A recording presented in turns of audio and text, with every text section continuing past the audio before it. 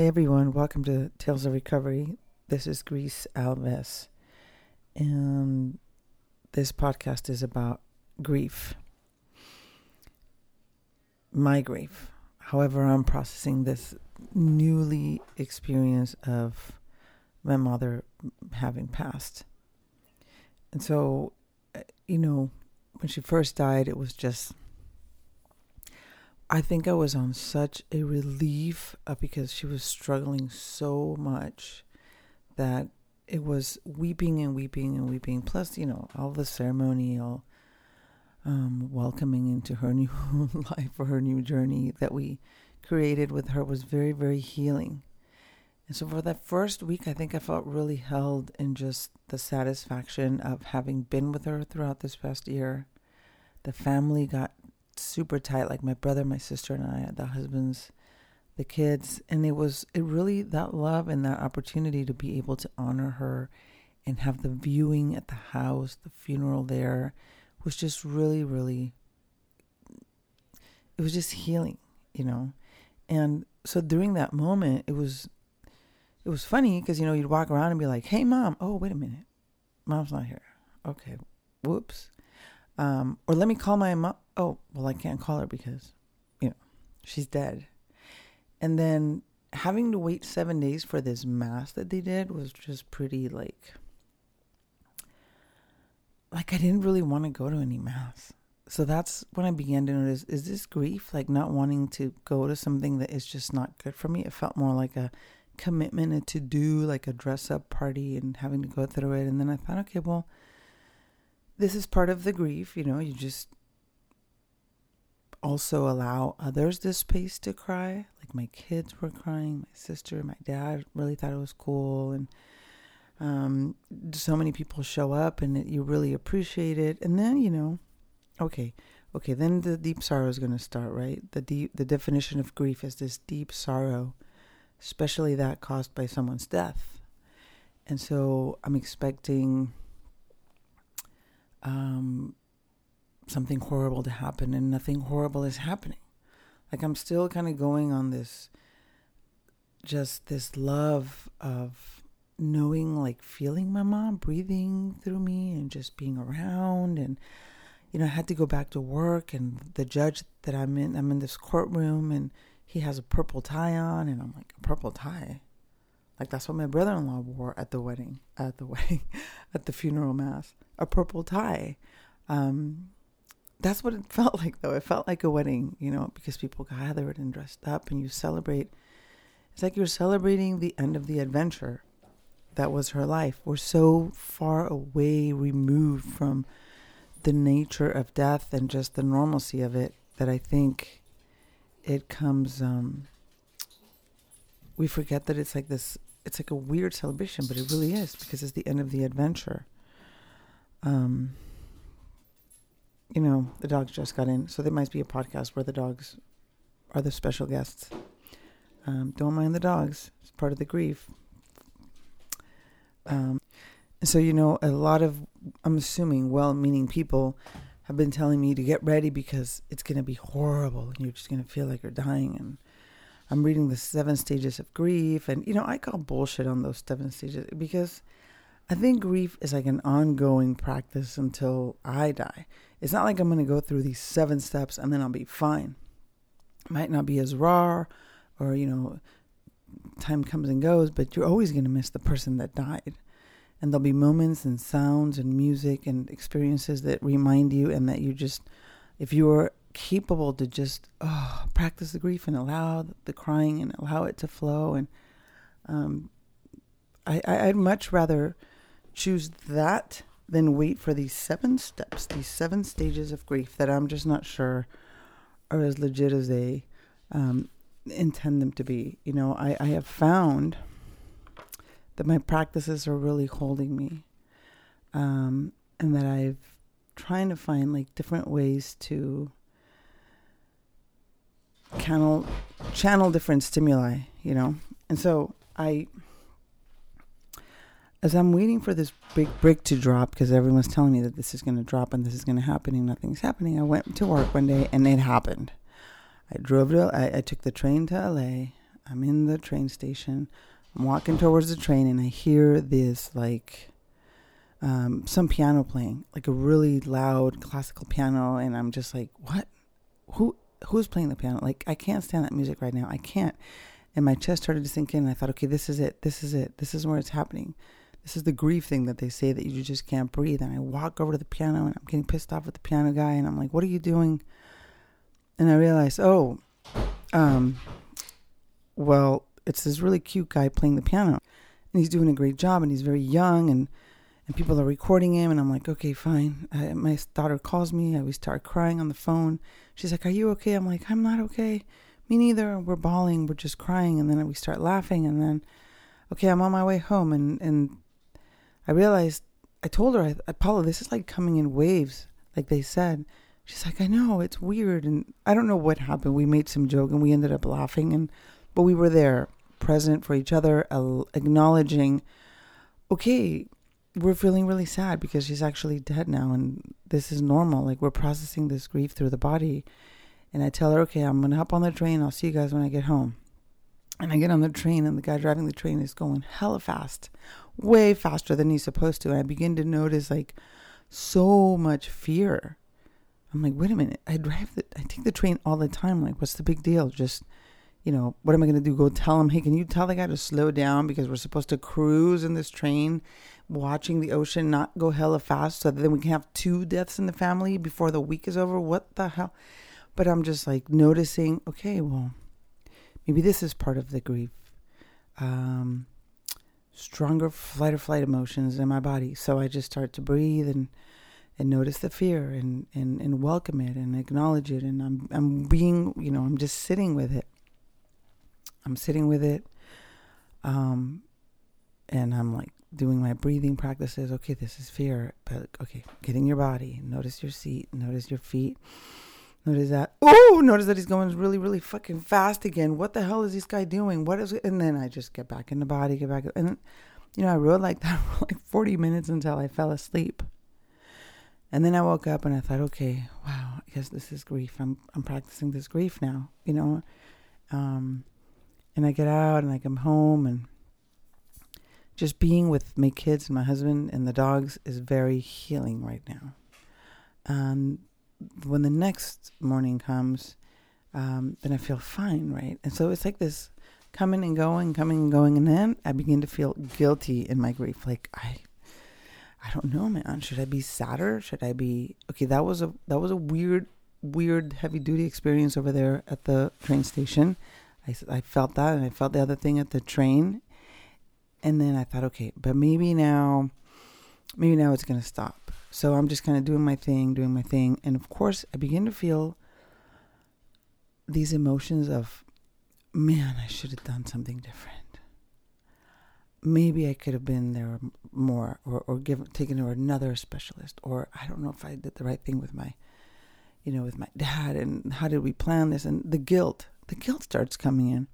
And I'm like, wait a minute, why am I feeling so guilty? What the hell? I got to go to yoga. So I'm at Core Power every day, every damn day doing yoga, because that's one of the things that has helped me, is staying in the practice, staying in all of my practices,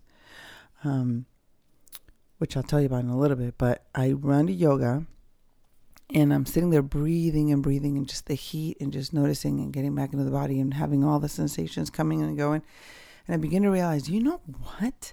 This Judeo-Christian bullshit that I've been programmed with is tied into a feeling of sadness and a feeling of heaviness. And so this makes sense to me. It might not make sense to you, but I have attached sadness and grief and bad, like a feeling of sadness, to guilt, and to having to be like a self-sabotage. I believe it's because of the upbringing of the church, like, por mi culpa, because it's my fault and I'm guilty and we have to carry the cross and suffer like Jesus. And so I was doing this processing in yoga going, I do not have to feel bad about anything. I can just openly allow this sadness to flow, and to notice what, that is it's sadness, it's anger, it's whatever emotion it is. It's hot, it's cold. What color do I put into it? I do a lot of somatic experience work and trauma-informed yoga, so I'm kind of like aware of when I'm resisting an emotion or a sensation in my body. And then when I pay attention to it and breathe into it, it's just like this opening of, oh, that's what it is. And I realized that the yoga, that's what it was. I'm attaching feelings of guilt and shame to my grief. And that's just, it's messed up. And it's completely not necessary. Like, I don't need to feel bad about anything that happened, any of my efforts, any of the way that I ran this. I was doing the best I can, just like all of us are. We're all doing the best we can. We prepared, I was very well aware that my grieving began 2 years ago when my mom had her stroke. I knew right away, okay, well, she's going to die and we're going to help her. That was it. It's like I was aware of it. And, there's this saying, it's Ram Dass, or RD, like Pete Holmes calls him.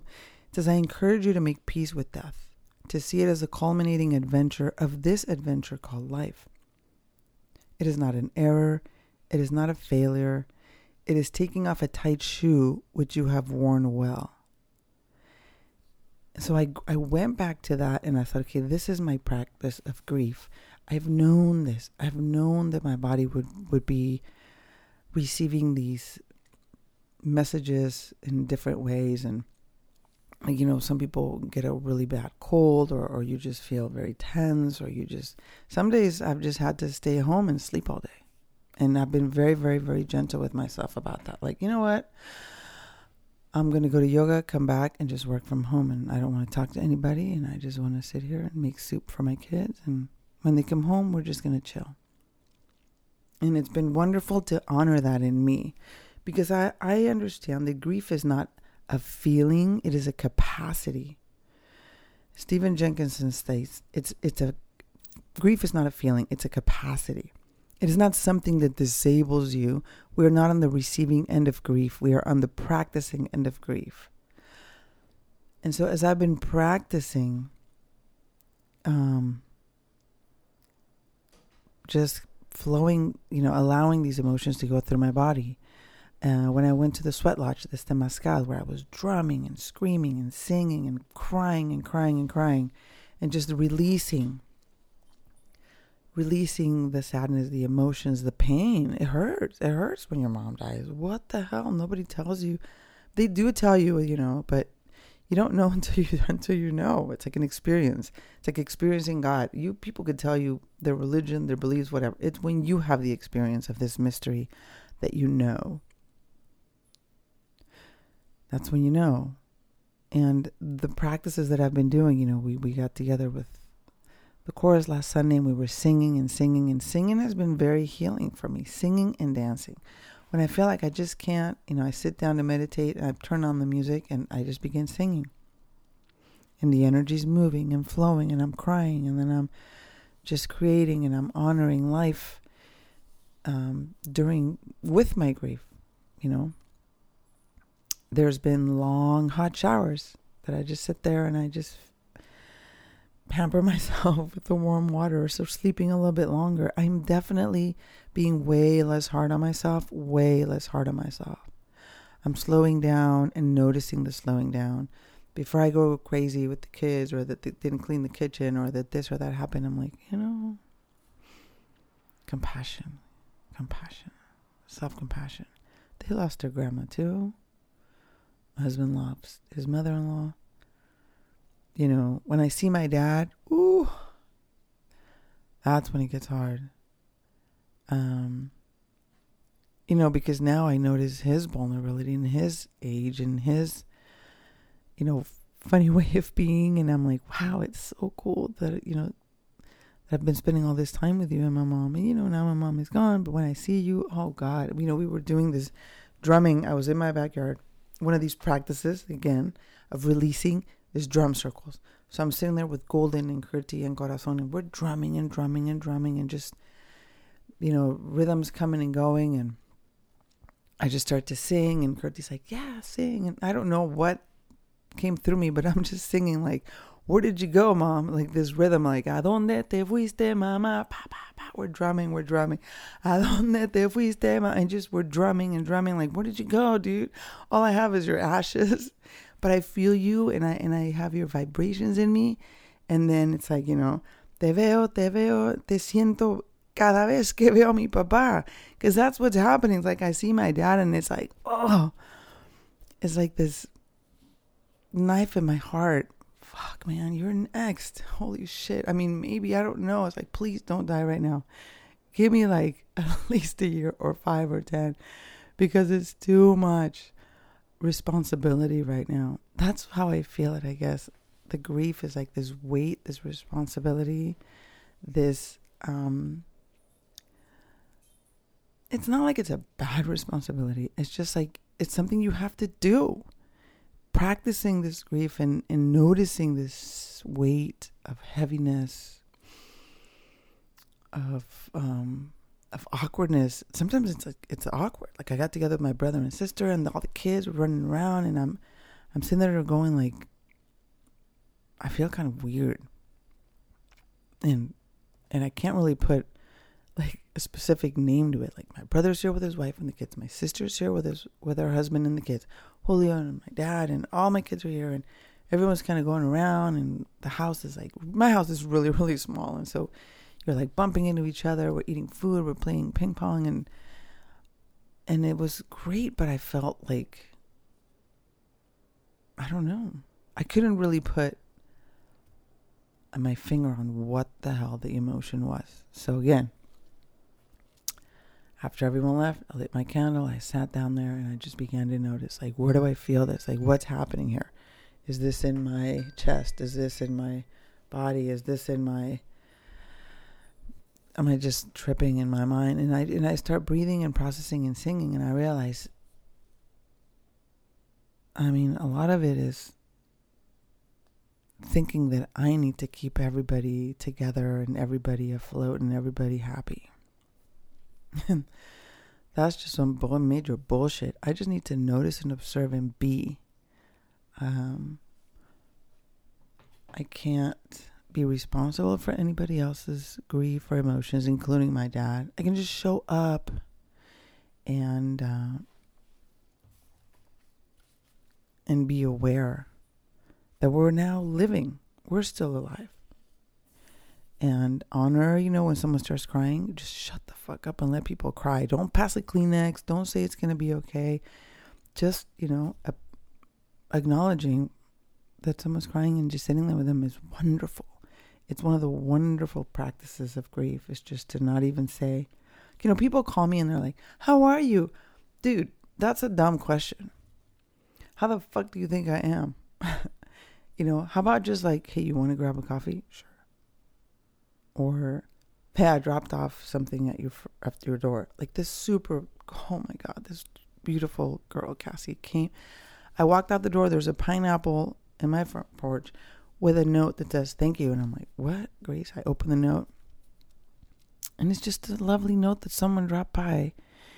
It's not someone, she's my friend, but I had no idea she'd come over or was going to drop this off. Just saying thank you so much for everything, for sharing your journey with your mom, for being so open. I see you, and this is a gift to welcome you guys on this new journey. And that was so touching for me. Like, wow, these really cool gifts. Or stepping outside and seeing a hawk walk by, which is like one of my spirit animals. And the one I told my mom, hey, just come by as a hawk and just show me, hey, say hi or whatever. And it's just the reminders of the love. And this is how I am practicing my grief, being in it, noticing it. And so the thing is, like, this mystery is slow, and taking things slow has been really, really intense, because I tend to just, let's go, let's get back to work, let's run, let's do that, so that I don't feel, right? The faster you go, the less you feel. But as I've been encouraging myself to just step back, pull a witness. Pulling a witness, like my teacher, Jack Kornfield, states, is you just kind of, you're in the kitchen or you're in the car or you're wherever you're at the beach, at the hiking, wherever situation you are. It's just like taking a step back, kind of inside your brain and looking at everything and everybody who's around you, noticing it and just witnessing, like, I'm standing right here. There's my dad. We're eating lunch. The puppies are running around. My mom is dead, but we are alive and talking about it, and it feels kind of weird and my heart hurts, but I'm here. And I'm present, and I'm just honoring what is. This is what is right now. So that's what I call pulling a witness. You're just witnessing what's happening and then kind of dropping back into my breath, to my body, and being okay with feeling my tears dropping down my cheeks, or just cracking a joke and laughing and being slowly in this new, I guess, part of the adventure of my journey in life, without a mom. And like, I feel her, I feel her. I choose to live just like she loved living. And we're going to see how this goes. I mean, I'm not even a month into her leaving, but I want to talk about this because for me, this Tales of Recovery, just talking about it is so healing for me. I mean, I think it's healing for my guests, and have some cool ones lined up, some that were ready to throw, to be launched. But I just thought, no, let's keep this real. I don't want to just put a normal podcast after I just did this super vulnerable one with my mom's passing. I'm grieving, and this is what grief is for me right now. And it's so tied into joy. There's a book that my friend Michelle gave me, and I bought like so many copies of it. It's called, it's a children's book, and it's super, super wonderful. The book is called Cry Heart But Never Break. It's by Glenn Ringtved, Ringtved. I'm going to put it on the podcast information because it's a little kid's book, but honestly, it's for all of us grown-up kids. And it talks about, it's a beautiful way to explain death to kids that, you don't understand it, but it has to happen. And it just talks about how grief is married to sorrow and joy is married to anguish. Like, they all are part of the same, like, you can't have one without the other. You can't be bypassing one to not get to the other. And it's another practice. It's to read stories about how other people grieve, how other people see death, how other people have experienced it. And then to just come here and talk about it with you guys. Because this is one of my other practices, speaking my voice, saying what's coming through or what experiences helped me. And hopefully it's helpful, or it's very helpful for me. So thank you for listening. There's so many things that I'm recovering or remembering or just noticing as I walk through this new adventure. Thank you for all your messages and for all your comments on last podcast, for some of you guys sharing that you've lost your moms and how, or you have somebody who's about to die, and how this new kind of viewing death and grieving as part of something beautiful and holy and sacred instead of something to resist, that it has impacted you. So thank you for every note and every message. We really appreciate it. I really appreciate it. It helps. It's part of this practice is also to receive. So thank you. I receive all of your messages and your love and the gifts and the notes and all of it. Thank you. We'll see you guys on the next Tales of Recovery. Good night.